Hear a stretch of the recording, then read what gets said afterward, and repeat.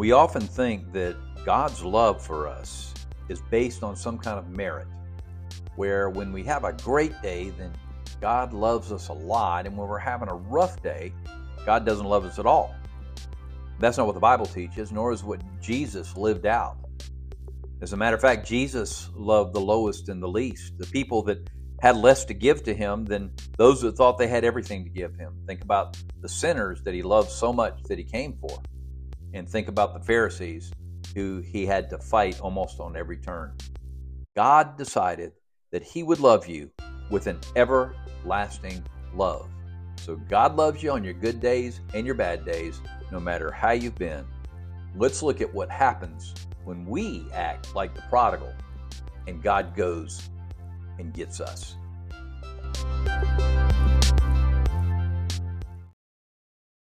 My name is Trey Rhodes, and I'm the Connections Pastor here at Northwood Baptist Church, and it's good to have you along as we continue our Pastor's Sermon Series. And if you would like, and you're listening to this podcast, the way that it works is that what we do is we study what our pastor, Pastor Tommy Metter, preached last week. And so what we do is we go back to the sermon from last week, and you can do that too. Just go on YouTube and look up Northwood Baptist Church in North Charleston, South Carolina, and Tommy Metter, Dr. Tommy Metter will come up and you can listen to his message. And then when you listen to the message, you can come back and help us go through the Word of God. Then you can use this material and what we go over here to help teach a small group. What we do is we do what we call OIA, observe, interpret, and apply, where we'll look at the passage and basically ask the who, what, when, where, why, and how questions. We'll know the background of what's behind it, which is usually in your study Bible. And if you don't have a study Bible, you can use the internet or your cell phone or whatever to get information about what that chapter is about or what that book of the Bible is about. And then once you do that, you can begin to say, what does this word say? What is it saying? And use the text to help you determine that. Once you do that, then you say, okay, if that's what it says, then what does it mean? And it's always going to do two things. It's always going to it's going to talk to us in our Christian walk, and it's also going to help us know who Christ is. And God in Christ, who the Father is and who Christ the Son is, and of course, the Holy Spirit of God. So that's how you do it. And you kind of put it all together, and finally you say, okay, then how does this apply to me? What if that's what it is saying, and that's what it means, then once we understand and we make that 2,000-year leap from what they received it as, we are able to understand how it applies to us. And it keeps you from a lot of mistakes, and it keeps you from a lot of issues with interpreting things improperly, because we have to understand what it meant to the audience for us to be able to apply it to our life. So once we can understand what it meant to the audience, then we can come back and say, okay, what does this mean for me? Well, today we're going to talk about the love of God and how God loves you. And it all is built around Luke chapter 15, and we're going to be looking at the prodigal. So go ahead and turn to Luke 15. We're going to go through the entire chapter. So it is going to be fast. So listen good, okay? But anyway, today we're going to look at two ways that God loves you. Two truths that should encourage you as well. Okay, so no life is wasted if you turn to God by faith. I know some of you out there listening to this, and some people, maybe your Life Connection group or your small group, are thinking, I've gone too far. God cannot do anything with me. I've messed up too much. And that's just not the case. If you're in prison, God can still use you. Look what he did with Joseph in prison. If you're somebody that has been immoral, God can still use you.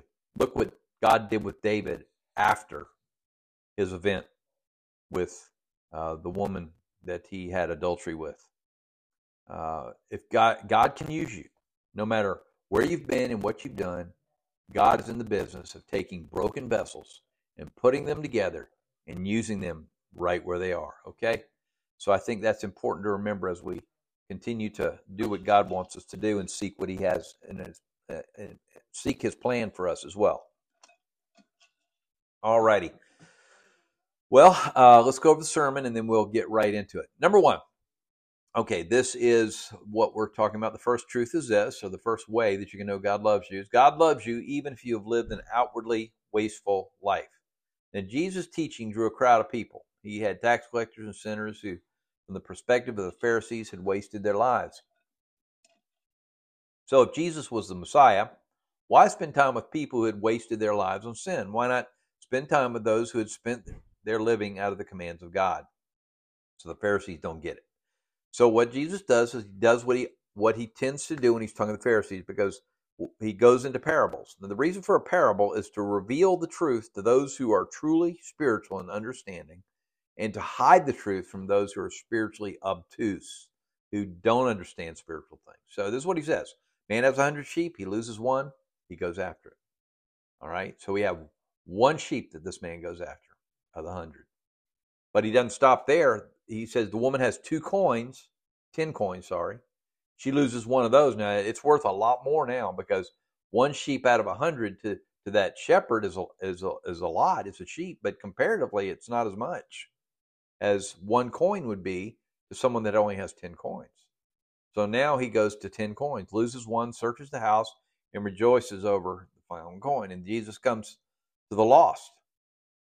And he goes and he talks about that they're in heaven, and heaven rejoices when the lost has been found. So here's the point.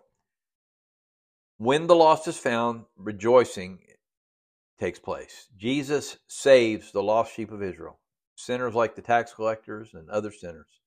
And there's much rejoicing in heaven over those that are being found. Remember, we talked about them in Luke 14 last week. The blind, the maimed, the lame. And by the way, that's us. That's the Gentiles, the sinners, the ones that are nobody has any use for. And then after he goes through those parables, he tells a third parable. And it's directed directly at the self-righteous Pharisees. He said, a man had 2 sons. Now think about this story in 2 acts. So act 1 is this. The younger son demands his share of the inheritance. The younger son received 1/3 of his inheritance. Now, you don't receive inheritance till when? What happens? When do you think about getting your inheritance? When you're just kind of hanging out with somebody, or what? No, you think about getting your inheritance when somebody dies. That's right. So he's saying, Dad, I want to act like you're already dead. That's kind of what he's saying to his dad. So he says, I just don't have an interest in a relationship. I just want your stuff. So every person in the crowd, they're furious when they hear this story. And, by the way, this culture, as many Eastern cultures are, is what they call a shame or an honor culture. So in other words, if you treated your father that way, you're cut off from the family. So the father should treat such a rebel as if he were dead. So all the wealth in the ancient cultures were tied up in mainly their land, but also their stock. But anyway, so he's tied up in land. So what he has to do is, if he's going to give his son 1/3 of the property, what does he have to do? He has to sell it to give it to his youngest son. So the father gives this to his son. As soon as he gives it to him, the son's gone. And what does he do? He gets as far away as he can, a faraway country, as far as he could get. And so what he thought, he says, I'm going to go to this land of opportunity. And it is in this land of opportunity that I get to see all I'm going to get experience, everything that I wasn't able to experience on my dad's farm. It's going to be, a country come to city type thing. And I'm going to get out there and, man, I'm going to have a blast. And so when he gets that far away, what happens is he just spends his money like it's water. And he goes after everything you can imagine when it comes to pleasure. And then he had nothing. So what he had to do is, when a famine came to the land, his friends had run off on him. He had no more money. Nobody cared about him. The women didn't want to be around him anymore because he didn't give them their money. So he had no choice but to hire himself out. So he got a job feeding pigs. Now, those of you that know anything about the Jews know that pigs were bad. Pigs were bad. And so that was a bad thing. You would be constantly unclean. Every time you touched anything that had to do with a pig. And so it was just it was like a really, really bad, it was like the worst job you could possibly get in Israel. But he got a job not just with the pigs, he got a job feeding pigs. And so he was so broke, all he could do was eat pig food. That's it. That's all he had. What they call the shells of the beans type thing. He just ate the shells, the outer husk of the bean. That's all he had. So this is where Jesus should have ended the story. A lot of us think, we think, well, the tax collectors, sinners, they'd have hung their head in shame. They knew that, yeah, he gets what he deserves. That's right. That's what he gets. He didn't honor his parents. Shame and honor. Remember we talked about that. They knew that they were like his wasteful son, and the Pharisees would have gone, yes, and amen. And he would have said, that serves that boy right to be broke and starving the way he treated his dad. The story didn't end in a pig pen. And no one in the audience expected this turn. This is the twist. And what happens is the boy comes to his senses. He says this, I'll go home, I'll repent, I'll confess my sin. And he says these words, maybe my father will hire me as a servant. He has no expectation of being anything more than a servant, but at least he would eat again. Now, the boy's going to try to earn his way back in the family, be a servant, pay off the debt, those kind of things. So that's kind of his idea. So here's the shocking part. The father's waiting. Yes, he has sleepless nights. He didn't know where his son was. He didn't even know if he was alive. And so he is waiting on him, praying for this day. And it's obvious because he sees his son in the distance. So he had to be looking down that road or across that field all the time. He sees his son in the distance and he runs. Now, in the ancient culture, a father running to his son would have been very undignified. They would not have done that. They wouldn't have demonstrated honor. They don't run after people, do they? And then when the dad gets to him, the son begins to confess immediately. He has a speech, but his father cuts him off. What does he do? He brings him the best robe. He brings him a ring. That means his position and authority. He gives him sandals, which was a luxury. He gives him the fattened calf, probably saving it for a wedding feast for someone in the family, or who knows what it was for, but certainly it could have been that kind of a big party that was going to take place. And then in verse 21, and we're going to read that together, verse 21 of chapter 15. Let me get there real quick. The Bible says this. He longed to be filled with what felt... sorry, I'm in the wrong chapter. That's chapter 16. Okay. I went too far. All right, verse 21. The son said to him, Father, I have sinned against heaven and in your sight. I am no longer worthy to be called your son. Now, Pastor Tommy brought out that part of the narrative because he wanted us to see what repentance looks like. Repentance is not trying to earn your way back. Not trying to get God's favor by doing stuff. Repentance is recognizing that I am a sinner. And I am sinful. I'm in desperate need of redemption. And I am not even worthy to be in God's presence. And then what I do is I confess it all to God. And not celebrating a wasted life, but what was lost had been found. Celebrate. What did he celebrate? That the son had come to his senses. Now, think on the opposite side. We already thought about what the Pharisees might say. Now let's think about the other people. Maybe a tax collector was out there. Maybe a prostitute was out there. Maybe a sinner was out there. And he said, there's hope. And they probably could ask, could God love me that way? They probably asked that. And the truth cries out to them, God loves you even if you have lived an outwardly wasteful life. Let me say that again. God loves you even if you have lived an outwardly wasteful life. That's what he's telling the sinner. That's what he's telling the tax collector. That's what he's telling the prostitute. That God loves you. And that's the point. That's the amazing love of God. It's, it seems like he's out of his mind that he would love people who treated him like that. But Tim Keller says it this way. He said, God is a prodigal God. That he would love people like us seems like such a waste. But this is the good news. God loves you even if you've lived that outwardly wasted life. Outwardly, that means everybody knows it. There's no hiding it. You've wasted your time. You messed up your resources. You've given away your opportunities, or you've squandered your opportunities. the opportunity knocked on your door and you kind of slammed the door in its face. Maybe everyone's turned on you because of your wastefulness. But let me tell you somebody who has not. God. If you've lived wastefully, come home to your Heavenly Father, because in a relationship with the Heavenly Father, there is no shame to feel. You see, because the Father doesn't shame the Son, He embraces. Jesus endured your shame for you.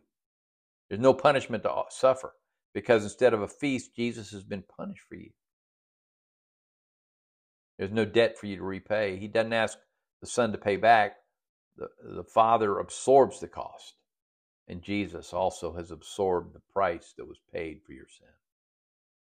If you've lived your life wastefully, the good news is that your Heavenly Father desires to lavish you with His love and grace. You'll come to your senses and come home to Him. All right, the first truth, that God loves you even if you've lived a wasteful life. Second truth, God loves you even, that was outwardly. God loves you even if you've lived an inwardly wasteful life. This is Act 2. We have another brother. Man had 2 sons. Remember, 2 sons. So we had 100 sheep, we had 10 coins, and now we have 2 sons. So this dad is going to lose half of what he has when he loses 1 son. So imagine as Jesus told the younger brother, his eyes must have fixed on the tax collectors and the sinners, that they could know the love of God. Now what he does, he talks about the older brother. And so his eyes are now fixed on who? The Pharisees, right? Even though they were extremely religious, they were extremely ignorant of the love of God. So the older brother was a description of them, and while the younger brother had been wasteful, the older brother had been just as wasteful. He lived that inwardly wasteful life. You go to verse 25, and it tells us, now his older son was in the field, and as he came near the house, he heard music and dancing. All right?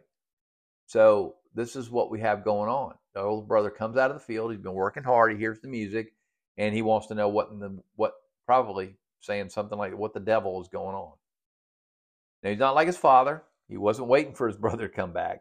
So he just kept on working just like nothing had ever happened. So servant says this, come to the party. But what happens is the elder brother refuses. Remember Luke 14, the parable of the feast. The father comes out and he invited all those people and they wouldn't come. The father now comes out and the older brother, he does the same thing. He's not going to come to the party. Now pay attention, because some of you are older brothers. You've lived an inwardly wasteful life. On the outside, you look like you have your act together. But you attend church, you live a moral life, you haven't cheated on your spouse, you do your taxes, you don't cuss or drink, you have a good reputation, but you've wasted your life because your heart is cold to God and His mission to seek and save the lost. You can't rejoice in the Lord's work because you've wasted your life on self-righteousness. Tried to build yourself up how good you are. Look how many years I've served. I've never disobeyed your command. Be honest, you put yourself on a pedestal and you look down on others. Self-righteousness is this: I'm better than other people. You forget Romans chapter 3, verse 10. There is none righteous, no, not one. So you've wasted your life on self-righteousness, but you've also wasted your life on keeping score. The older brother was quick to point out, he took your property and he wasted on prostitutes.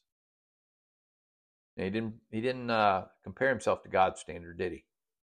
What he did is he compared himself to somebody that was that was living a dirty, low-down, no-good life. And we kind of do that, don't we? Maybe you gossip about the failures of others, and maybe you delight when you see someone fail because it proves that you're better. And you say, "Hey, look at me! I didn't fail." And when those who aren't as good as us receive grace on what they don't deserve, we get furious. And then you wasted your life on self-pity. Here the elder brother is, and he says, where's my party? Where's my calf? I've been here. I've been doing what I'm supposed to be doing. Father, you've always had me, but you've ignored me, is what he says. And for you, there's some of you, maybe some in your Life Connection group, that are wondering the same thing. After all, you have kept the rules. You are a good person. When are you going to catch your break? Elder brothers tend to be self-centered, unloving, and they hate grace. Jesus' point is this: the older brother is no different than the younger. Both have wasted their lives. Both wanted the blessings of the Father, but not His love. The older brother needs repentance just as much as the younger brother does. So maybe somebody in your Life Connection group is that older brother. You've cleaned yourself up on the outside, but it's a mess on the inside. You don't want intimacy with God, just God's stuff, right? An inwardly wasteful life is dangerous. Don't fool yourself into thinking you're good with God when you're just as lost as the person who's wasting his life in the pig pen. Matter of fact, it's probably less chance people like that will ever come to Christ because they think they are good enough. All right, so here's a cliffhanger. We really don't know how the story ends. Does the elder brother repent? And the question is really not about the elder brother. Who is it about? It's about you and me. So if you're the younger brother, run to the Father. If you're the elder brother, humble yourself. Followers of Jesus, be warned, it's easy to forget grace and make your faith about what you've done. The elder brother was a prideful son and a hateful brother. The gospel is this: Jesus is the elder brother that you need. Have you ever thought about Christ as your brother? He knew the agony of his father over his lost children, and our elder brother left the glory of his heavenly home, and he came to seek and save that which was lost. Jesus came to bring us home, even though we've squandered away every gift that he gave us. He came to rescue us not by opening up his wallet to buy us out, but by giving his very life. And on the cross, Jesus was stripped naked and died in your place so you could receive his robe of righteousness, just like the Father gave the Son that robe. Jesus was willing to give up everything to bring you home. Younger brother, Christ came to heaven, from heaven to earth for you. Elder brother, you won't stop until your heart is melted by your true elder brother, Jesus Christ, who did it for you. Let's get into the discussion questions in Luke chapter 15, and we're going to continue our series on the prodigal.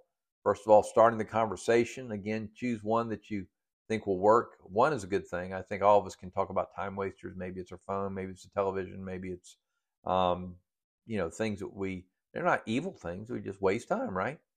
Or you might want to use, how do you define a wasted life? Well, if you were to see a life, how would you define it? That is a wasted life, right? And then prodigal. Maybe before you get to the class, I would get some resources and kind of like what Pastor Tommy did with Tim Keller, talk about what prodigal means. And so maybe you can have the prodigal word defined, especially as it comes to the biblical understanding of it. All right.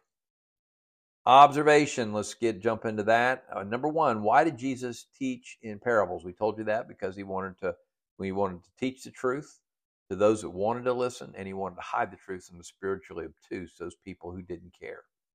How do the parables help us understand the kingdom of God? Well, they give us kingdom principles couched in everyday language so that we can understand how the kingdom of God is supposed to work. Okay, look at the two parables that proceed from the parable of the two sons, Luke 15, 1 through 10. What's the point of these two parables? How are these parables connected to and help us understand the parable of the two sons? Well, we know that these people have lost something that's very important to them, and they will do anything to find it. They do everything and anything to find it. Very similar to what the father did when his son left him and he lost his son, didn't know where he was. He was willing to do whatever it took so that when his son came back, he was ready for him, right? Same thing. So how does that, number three, reflect on how the father responded to his wayward son who squandered away his inheritance? Well, he waited on him. Matter of fact, we know that if he saw him from a distance, he had to be looking over the field too, right? So he saw him from a distance. So this father would always gaze over that field or down that road and say, oh, if he would just come back, I would run to him. And the father then ran to him. What did the father's response to his wayward son teach us about the love of God? That the love of God is waiting for us if we will come to him and repent of our sin. He is waiting there for us every single time. He will never turn you back. Number four, how did the elder brother respond to the homecoming of his younger brother? Well, he was mad and bitter and angry. He wasn't happy at all. What was Jesus trying to teach the crowd as he told the story of the elder brother's response and the younger brother's homecoming? That's what he was looking straight at the Pharisees, if you remember the story. What we talked to you about in the sermon. He was looking straight at the Pharisees the whole time he was teaching that. And man, they knew that Jesus was getting them. And so he was saying, that's you. You're the older brother. You're the one that doesn't want to help sinners be found, right? All right, so that's what he was trying to teach the crowd as he told the story of the elder brother's response. So basically, the whole thing is that this elder brother, his response is so critical that they probably were, as we said, enraged by what happened. But he was saying, as an elder brother, we can't be that way. We got to be people of grace that open our arms to the wayward so that they come back. That's what it's about. So when somebody comes to their senses and they confess their sin and they turn back to God, we need to be open to what he's doing in their lives. So what they do is they're not really when the younger brother comes back, it's not a matter of that he was celebrating a wasted life, but he was celebrating that this one who is lost has been found. Number 6, how does this passage help us understand the gospel? Well, remember we talked about this is the gospel story, and so if you want to point your life connection group back to this, it is pointing to the elder brother that came and took our place and paid our time. The one who then, the Father then blanketed us, gave us a robe that covered our sin and gave us a robe of righteousness, just like the elder brother, the Father did for the Son. The elder brother comes and he came, Jesus Christ came to make a way for you. That's what Jesus does. That's how Jesus operates. He cares. That's Jesus. And aren't you glad that Jesus didn't look at us and say, why are you being so good to him, Dad? No, he opens his arms of grace and he says, you're welcome here. Matter of fact, he's the one that's going to defend us. Isn't that right? All right, let's interpret the scripture. And as I said, the interpretation is talking about summarize these verses and use a sentence that kind of gets the whole thing together. But certainly we know that we're talking about the love of God, and God loves us inwardly and outwardly and wants us to have grace to receive those who are willing to repent and come back. That would be a good one. Some others you might want to use, but it's very easy. Just pick out some main points of the message, and you can go back and just kind of highlight them and maybe feed them to the people, and they can get them back to you, or maybe they have one of their own, and that's good too. And then, of course, theological reflection. We need to understand how this reflects Jesus, the gospel, and of course, the gospel is Jesus.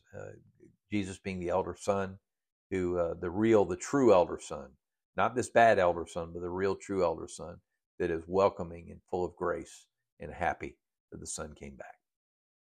All right, the application. How have you been like the wayward son in this story? Well, many of us have drifted away, and we needed to come back and confess. We have people come forward weekly that say, hey, listen, I've messed up, I've done it wrong, and I'm ready to come back. I confess my sin. Now, how has God impressed you with his love, even though you're in seasons of wayward living? He never let you go. He's always looking for you. He's always wanting to pour his incredible love on you. He wants to give you the best of the best. All we got to do is come back, confess, and repent. Number 2, how have you been like the elder brother in this story? Maybe some of you are grumpy, mad, angry, bitter when somebody who has been away from God, and there you are, been serving God all your life, and here they come back, and everybody's so happy that they came back, and you're just grumpy. You don't extend grace at all, and you have pity on yourself. You have self-pity, and I've been there, that type of thing, that idea. It's about me. I want it to be about me. Why isn't it about me instead of him? I'm the one that's always been here. There's all kind of ways that we can be like the elder brother. Second part of that question. Why do you think Christians have a tendency to be more like the elder brother than the younger brother? Because we think if we do enough good stuff that God will love us more. And so we go back and we start counting up all the good things we've done. And doesn't that go against grace and the gospel? And yet we do that and say, why is he getting all the attention? Shouldn't I get the attention? I've been here. I'm the one.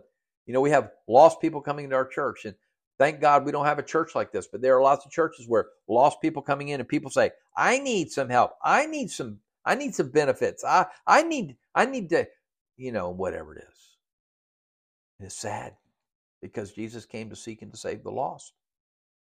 Number 3, how do you think the elder brother mentality can affect the life of a church? Well, when you start to get that way, you start to get judgmental, self-centered, unloving.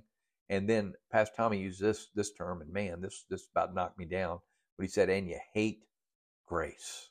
Don't be that person, you know. Why do you let's go into the second part of that. What can we do to avoid an elder brother syndrome within the church? If you're, and remember, that's an inwardly wasted life. What do we need to do? We need to do just like the youngest son. We need to repent. We need to turn away from our sin and turn to God and develop that ongoing intimate relationship with Him. This is not about religious keeping the check marks ready. This is about doing what God asks us to do and being thrilled to do it, right? Let's jump to number 4 and we'll finish up.